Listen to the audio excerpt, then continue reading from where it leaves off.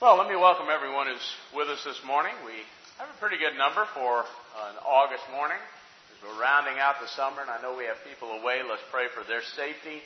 And no doubt with the coming of the holiday, Labor Day, we're going to have a lot of people traveling around. Even if you're remaining local, a lot of folks go and move around. So let's remember everyone. Let's also keep in mind, as you can tell, I'm going to talk this morning about the tent meeting. And let's keep that in mind. Let's pray for its success. Let's pray especially that questions might be answered that might lead people closer to our Lord. So this coming September the 9th, which is in 2 weeks from yesterday, I think, we will have a tent meeting with 3 gentlemen who are going to come, and I'm going to talk more about exactly what they're going to be doing. They are Marty Broadwell, a guy that Montel and I went to school with, and Wes knows very well from down in Embry Hills, together with James Newman, who comes from Embry Hills, Georgia. And a lot of you guys know Brigham Eubanks. Brigham has been with us a number of times. A lot of us know him, have known him for years and years. And Brigham, of course, preaches, I think is down in Perth Amboy. Somebody correct me if I'm wrong about that. But Brigham is down there. He also is a school teacher. And so they are going to come and try to answer or attempt to answer maybe some very difficult and serious questions that people have. And I want to get into talking about exactly what we hope to accomplish. This will be Saturday afternoon, September the 9th. As I said, I think that's 2 weeks from yesterday. We're going to have 2 sessions. One will be at 4 o'clock in the afternoon, the other at 5 o'clock in the afternoon. And we're going to have a tent meeting. We are literally, Wes has already, I think, secured or procured a tent, a canopy that will be right out here on the lawn by the building here, just like we did last year. And for those of you that were able to be at last year's, as I said, James Newman and Marty Broadwell. And one thing you want to know about them, they're coming from the perspective that both have served as elders at Embry Hills. So they really have a lot of experience of working with people and working with parents. And obviously, if they've served as elders, they've been parents and are parents themselves. Brigham is also a younger man. He is a parent, and he works in the local school system, so he's dealing with kids and young people all the time.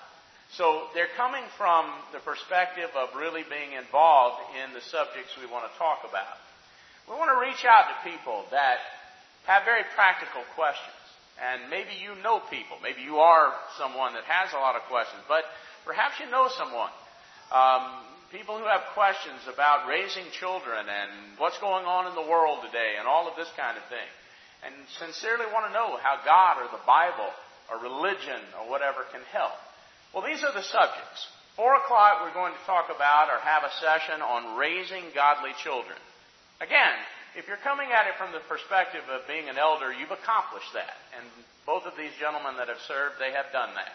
They've raised godly children. They've raised faithful children. They know what it takes to do that. And they don't live off on an island somewhere. They're right, Embry Hills is right suburb, so to speak, of Atlanta, Georgia. So they're right in that kind of urban situation. Obviously, Brigham works in that as well. And helping the next generation. Not just children, but, there are generations to come, and we want to help them. I think all of us here this morning, if you turn on the news, or lately if you're like I am, and sometimes I'm just like, you know what, today is going to be a day I turn it off. I don't want to hear it. There's a lot going on. It's difficult. It disturbs people. I don't know how many questions, this is probably true of Wes, and it's probably true of almost everyone here.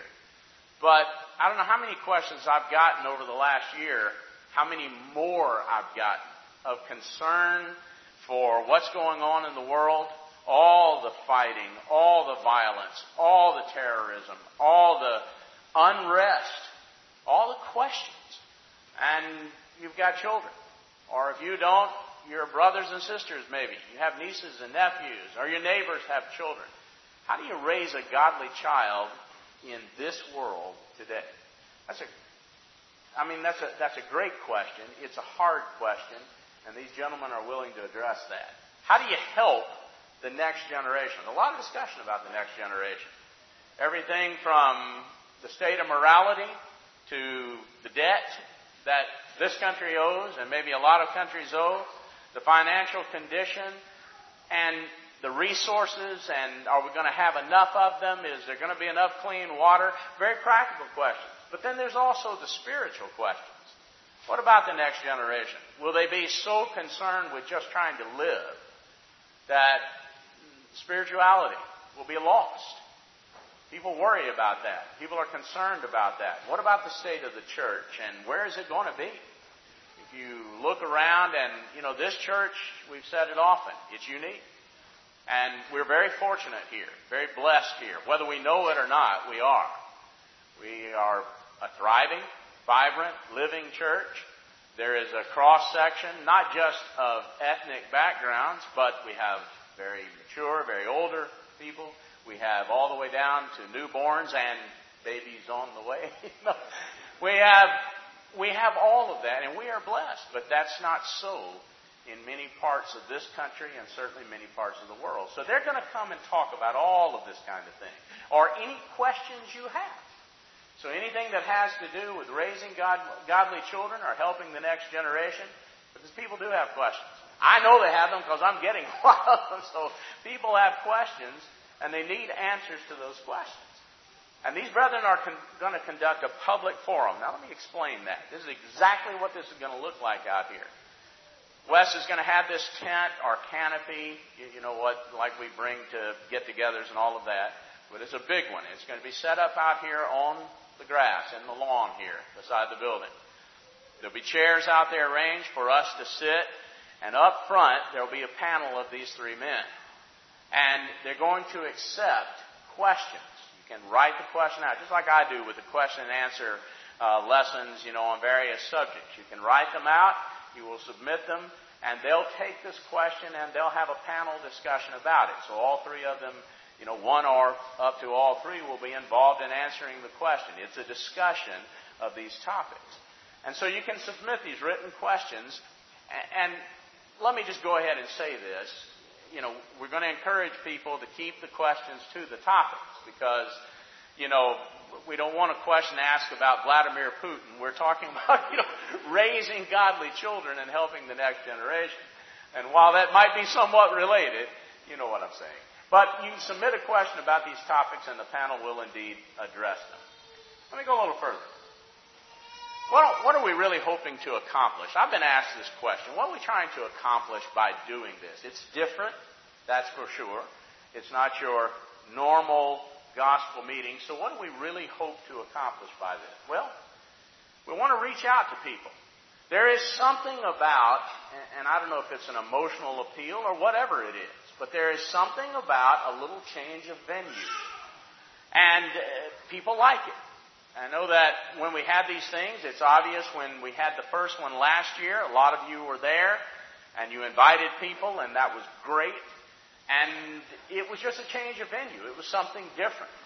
And it was a place where you could come and genuinely ask a question. You have a concern. You want to ask a question. These topics, just like we're talking about this year, they mean something to you. And so we want to reach out to these people.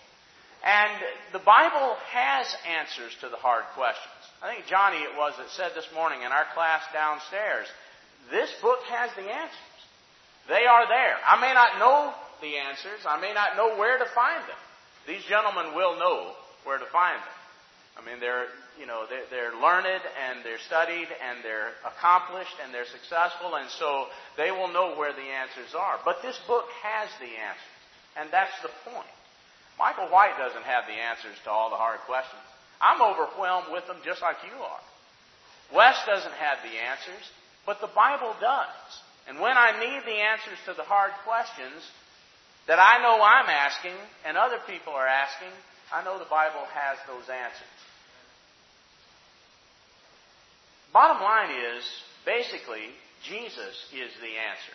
I told you before, it's been a long time ago, but I told you before, there's a hymn that came out, a spiritual song that came out. I think the guy wrote it in the 80s. Cheryl would know this, but I think the guy wrote it in the 80s. It's called Jesus is the Answer. It's a beautiful song. It's a simple song. But Jesus is the answer. And Jesus is the answer for a world that desperately needs Jesus. In our songbook, we have a little song. You hear me lead it sometimes on Wednesday night. People need the Lord. That's actually a chorus from another song that was either written in the late 70s or early 80s. But people need the Lord, and He is the answer. And so, if you've got a friend, or you've got a neighbor, or you've got a relative, and they're going through some of these things, and they're asking some difficult questions, you may not have the answer, but you know that the Lord does. And you know the answers are in this book. And so the idea is, I'm just simply inviting someone to come and, let's listen. Let's ask the question, and let's see what these guys can say and where they can turn in the Bible and answer the question. Brethren have been meeting. I want you to turn to the book of Acts with me for a moment. I just want to look at a couple of passages, because we've been doing a lot of things this year, different venues, if you will, but a lot of things where we're considering questions. I even asked on the bulletin this morning, if you'll notice, one of the questions I asked was about discussing things and asking questions of each other, and even getting to the point of debating. Wes and I have been, and really it is amazing how much extra outside after the debates and so forth, it's generating questions and discussions and people coming back and saying, you guys said this, or you said that, Wes said this, that kind of thing. And that's what we want. Because brethren have been doing that from the very beginning. If you'll look with me at, I didn't put it up there. If you'll look with me at Acts chapter 15, for example. There was a very difficult question in their day. Not ours so much, but in their day. They had, many of them who had been Jews, obviously had lived under the Old Testament, and circumcision was the law. In fact, it was a very fundamental, basic identifying mark, obviously, of being a Jew, of being one of God's people. And now there is Christianity, and Gentiles are coming in, and they didn't subscribe to circumcision. Their parents didn't circumcise their male children at birth, and all of that kind of thing. So, what about circumcision? Now, you can have your differences and just leave it at that, but that's not what they did. And if we looked at Acts 15 in verse 2, when therefore Paul and Barnabas had no small dissension. People are really disagreeing about this in that day. And disputation. They're arguing among themselves. They determined that Paul and Barnabas and certain other of them should go up to Jerusalem, get together with the apostles and elders about this question. And if you read in the verses that follow, that's exactly what they do. And different ones speak, and different ones say, the Bible says this, or this is what we ought to do, or in case of Paul, for example, or Peter, or someone like that, they'll say, God says this is what the Holy Spirit is inspiring us to teach, etc., etc. That's what we do today. Now, we don't have the exact same setting, but we have one very close. And when we have questions, we come together and we say, what does God say about it? And in this case, in the tent meeting, maybe we're going to ask a question about, some of that was read a moment ago by Ed from Ephesians 6. Fathers, provoke not your children to wrath. What does that mean? Bring them up in the nurture and admonition of the Lord. That's my responsibility as a father. So what does that mean? What's that teaching me? And you ask a question and you discuss it, and maybe they say something about it, and somebody else says, yeah, well, what about this then? And they submit a question. That's exactly what's going on here. Turn a page or so over to Acts chapter 17 and notice that this was a common practice. Again, look down at verse 2 here. This is when Paul goes to Thessalonica in Upper Greece. And Paul, as his manner was, his custom was, he went in unto them, into the synagogue, obviously. And for 3 Sabbath days, 3 Saturdays, he reasoned with them out of the Scriptures. I want you to notice that language there. That's what we do. God says certain things in the Bible. We read it, we understand it, we apply logic to it, reasoning to it, thinking about it, we reason from it. I know Jacqueline, for example, had an extended discussion with someone on Friday, and that's exactly what she was doing. She was going to the Bible and saying, the Bible says this. And the person was saying, yeah, but I believe this, and I think the Bible says this. And Jacqueline would say, yeah, but this is what the Bible says here. That's exactly what these brethren are doing. It's nothing different than what's always been done. Notice verse 3 here, opening. When you take a Bible, you open it up. And alleging. Now that word alleging there means you make your argument. You pose something from the Scripture. You allege it, and just like, a line of argument in a courtroom, and then you prove it. By this is the evidence. They were opening and alleging that Christ must have suffered. A lot of Jews didn't believe that in that day. Maybe some don't today. That the Messiah has to suffer to accomplish what he needs to accomplish. That's a side argument from our subject from what we're talking about with the tent meeting. But the point is that when you need to answer a question, you go to the Bible and you do that. We see it again in Acts chapter 19. I won't turn and read that one, but we see it again in Acts 19 where Paul confronts a group of disciples, convinces them by teaching, etc., answering the questions of what baptism they need to be baptized with, and they are baptized. And then Paul continues in Ephesus about 3 years in a school, just really studying and digging into the Bible. That's what we want to accomplish. I want to look at a couple of verses. Look with me at Colossians chapter 4. So I might approach it like this and say, what would I tell a friend of mine that I'm inviting to the tent meeting? What would I tell them to expect? You've got some difficult questions. You want to ask them. What should you expect if you ask a question? Well, look at Colossians 4. This is what governs the way we answer questions, or it's what should. Look at verse 5. That I may make it manifest, clear, Paul says, as I ought to speak. Notice verse 5. Walk in wisdom toward them that are without, redeeming the time. Let your speech, verse 6, be always with grace, favor. And this is the favor of God. What will favor someone? You've got a hard question. There is an answer. And there is an answer that will give you favor from God. If you do this, God will favor you. But notice as it goes on here. With grace, seasoned with salt. What does that mean? If you want something to taste good, you season it. Now, you can take a piece of meat or a vegetable, and you can, in the case of a vegetable, you can eat it raw. Some people eat meat raw, but I ain't going there. But, you can cook the piece of meat or the vegetable or whatever, and it's usually pretty bland.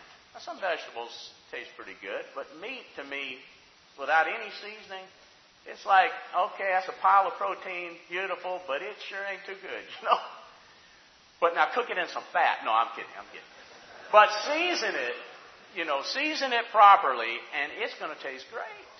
I mean, man, it can be one of the best tasting things. You just like take a bite of that, and we're thinking about it because we're probably all hungry. It's nearly 12. Like, wow, that's good, Same thing is true of the truth. You can tell someone a piece of truth that is right. And you can say it in such a way that either it's a nothing to them, like a piece of meat with no seasoning, or you know how it is when let's say you want to put a little sprinkle of salt on something and the top falls off and you get a whole pile of it. And then you try to take that. I mean, it's horrible. You can try brushing the salt off and everything. It's horrible. You can ram the truth down someone's throat and it's just as horrible. And they're not hearing it. So if I say to someone, what should you expect to see when you come? Well, I know these guys. I know two of them very well. And James Newman I've met. I know what you're going to get. And I know what you can expect. And you can expect that when they teach, they're going to teach the truth. And they're going to teach it with grace, with favor, because they want people to understand the truth. And they're going to season it in just such a way that it will be good. And people will understand this is a good thing. This is coming from God. And it's a good thing. The Bible teaches us, for example, in 1 Peter 3 and verse 15, you can turn over there and notice that you need to be prepared as a Christian. You need to be prepared with an answer. When someone asks you a reason of something you do, you need to have an answer. I would suspect that if we get questions about raising children, that there are going to be a wide range of questions about discipline and about, privilege and license and how old this and how old that. Because that's what people are concerned with. And how do you get a child to do this and how do you get a child to do that? And the truth is, you have a way that works. And as I said, in the case of two of these men, they served as elders, so they accomplished raising faithful children. So what did you do is the question. That's what I would want to ask. In fact, that's what I did ask when I was a lot younger. I went to parents who had successfully raised children because I was thinking about marriage and children and all of that. And I said, man, what did you do? I mean, you got 6 kids over here, and they're all faithful Christians, and you didn't stick them in, some Amish-type community, so what did you do? And they had answers. And they were very practical things. And I listened to that because I figured, when someone is successful at something, I want to hear it. I want to know what they did. That's the point. You need to give a reason. When someone asks you a question, a Christian needs to be able to give a reason. And when we have people that are accomplished, they can give reasons. And finally, notice what Isaiah says. I was watching an interview the other day, and I noticed behind the guy was a bookcase, and nailed to one of the boards of the bookcase was a little plaque that said, "Come now and let us reason together." That's exactly what God teaches. God does not teach, and I want you to hear this clearly. God does not teach you and I to blindly accept something by never questioning. I was saying to my father in a conversation the other day, I'm like, you know me, and he's known me a long time. I said, you know me. And I'm not somebody that just accepts something without questioning. I just never have been that way. He knew that when I was a little boy. I worried him to death with why this and why that.